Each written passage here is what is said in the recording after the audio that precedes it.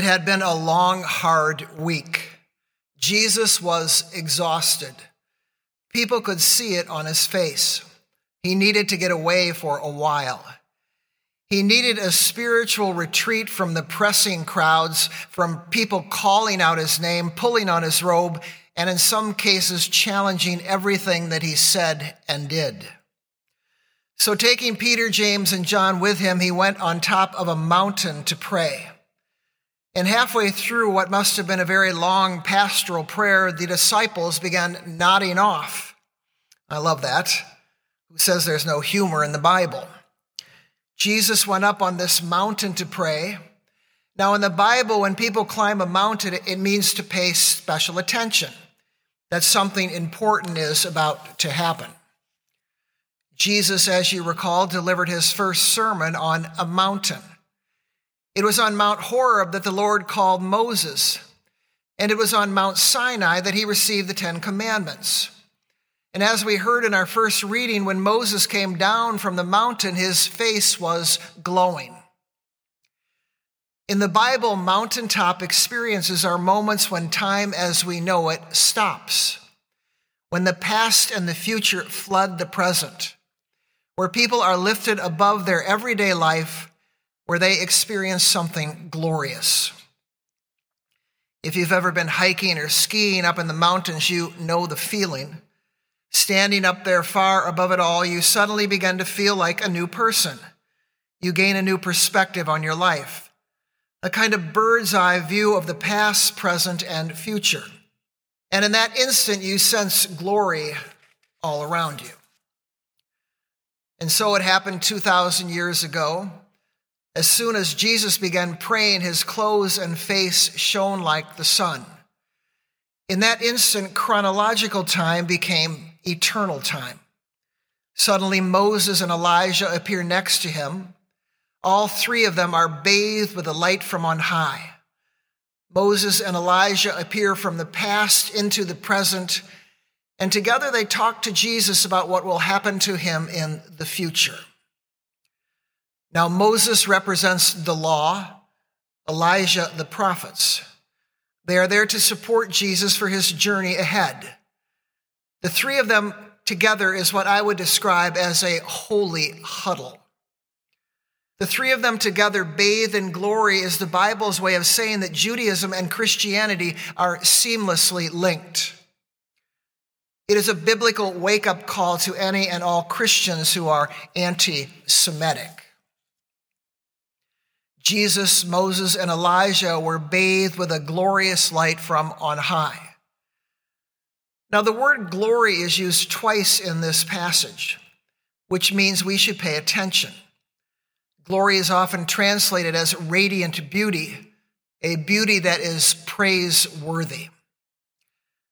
Now, I've been thinking about this passage all week long, about how the Bible's definition of glory, of radiant beauty, is so much different than how our society defines it. In our culture, we are taught that the key to making our faces shine is going out and buying shiny jewelry or shiny cars. And if we want to look dazzling and glorious, we buy dazzling clothes or large, glorious homes. The Bible, on the other hand, believes that beauty is something that cannot be purchased. Rather, it is a reflection of the soul, a sudden glimpse of eternity, something we are all endowed with. One of my favorite poets, the late John O'Donohue, wrote a book titled Beauty. It is a masterpiece. The following is one of his observations. It reminds me a lot of the passage for today when Jesus' tired face suddenly begins to shine. Beyond the veils of language and the noise of activity, the most profound events in our life take place in those fleeting moments where something else shines through, something that can never be fixed in language. Frederick Buechner concurs. Something like this happens once in a while. The face of a man walking a child in the park, or a woman picking peas in her garden, or sometimes the unlikeliest person listening to a concert, or standing barefoot in the sand watching the waves roll in, or just having a beer at a Saturday baseball game in July. And then he says this: every once in a while, something so touching, so incandescent, so alive transfigures the human face. It is almost beyond bearing. When I read that, I was reminded of my daughter, Sophie. I'll never forget the day that she was born. Because of my vantage point in the delivery room, I was the first person to see her face when she came into this world. A face that to a new father was almost beyond bearing. And when she became a toddler, I caught a glimpse of it again and again. It happened whenever she played peekaboo. Each time she unveiled her face with her little hands, it shone like the sun. But then along came adolescence. Teenagers, I conclude, are the most veiled creatures on this earth. Sunglasses over their eyes, earphones in the ears, fingers texting constantly. They are truly a generation in hiding. And yet every now and then they suddenly appear. John O'Donohue captured this beautifully as well. Even now, in the dark lens of adolescence, where conversation is scarce and where monologue frequently dims into single-syllable glowering, even now the parent is still given the occasional clear view through the blurred, awkward surface. The beautiful radiance of the child's soul becomes briefly visible. It happened recently again when Sophie came home from law school for the holidays. We were walking the dog along the beach when suddenly the morning sun lit up her face. In that moment, the past and the future flooded the present. In that moment, I witnessed the eternal glow of a child, an adolescent, and a young woman in one brief, glorious moment. O'Donohue got it right. Divine beauty is briefly visible. It is always fleeting. It is a lifelong game of peekaboo. Beautiful incandescent moments that we can never prolong. That's why Peter wanted to stay on top of the mountain that day. He wanted to prolong beauty. By suggesting that they build 3 dwellings, one for Jesus and Moses and Elijah, he wanted to nail down the experience. But Jesus knew better. He knew that we cannot nail down life's glorious moments, nor can we ever accurately describe them. Because the minute we do, we immediately deconstruct them, we diminish them. The painting is reduced to pigment on canvas, the music to black notes on a white page, the full-bodied wine to cheesy labels, the beautiful meal to protein, carbohydrates, and amino acids. Which is why after witnessing the transfiguration, Luke writes, Peter, James, and John kept silent. In those days, they told no one what they had seen. It was impossible to explain it. They kept silent. In other words, the whole beautiful experience left them speechless. Now, one final thought about beauty. A few years ago, I discovered there is an ancient and venerable tradition that believes God is beauty, that Christ is the incarnation of God's beauty, and most profoundly, that beauty and truth cannot be separated.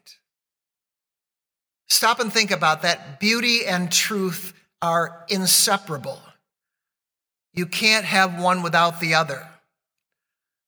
In John O'Donohue's words, without beauty, truth becomes a blunt imperative. To put it another way, to put it my way, without beauty, political and religious so-called truth becomes a blunt imperative. Therefore, I conclude the following. I conclude that truthful religion and truthful politics always seek to leave beauty in their wake. that everything they say and do in the name of God and nation should be praiseworthy. The current invasion of Ukraine is just the opposite. It is not beautiful. Rather, it is ugly and uncalled for. In the words of 24-year-old Sofia Bedico, a Yale student living 3 blocks from here, it's honestly been absolute hell. My entire extended family lives in Ukraine. There is no feeling like trying to carry on with your life here when you don't know if your family is going to be bombed in the next minute. The air sirens are always going off where they live. The government keeps issuing warnings that there will be more and more nighttime attacks. What is happening in Ukraine is ugly and uncalled for. 700 years before the birth of Christ, the book of Proverbs put it like this: there are 6 things that the Lord hates, 7 that are an abomination to him: haughty eyes, a lying tongue, hands that shed innocent blood, a heart that devises wicked plans, feet that make haste to run toward evil, a false witness who breathes out lies, and one who sows discord among brothers and sisters. The test of truthful religion and truthful politics is that it leaves beauty in its wake. And sometimes that involves sacrifice, sometimes even self-sacrifice, but never to hurt others intentionally, rather to help them, to save them. Beauty and truth are inseparable. When we see divine beauty in others, truth actually calls us. We are called to enter into their suffering. We are called to do beautiful things on their behalf. That's why Jesus did not stay up on the mountain that day. Rather, after huddling with Moses and Elijah on their counsel, he went back down to the real world, and he began his journey toward the cross. And so it is for all of us. This is the last Sunday before Lent. We've come to this high and holy place. We come here to pray, to huddle together with the saints of the past, to hear the voice of God saying, "You are my beloved son, you are my beloved daughter," to gain a new perspective on the future of our lives and of our world. We come to this place where for a few brief moments our faces shine. But soon it is time to leave. Time to go back out into the real world, to begin our own Lenten journey.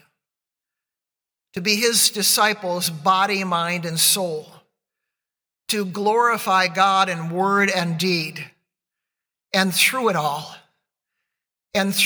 to leave beauty in our wakes.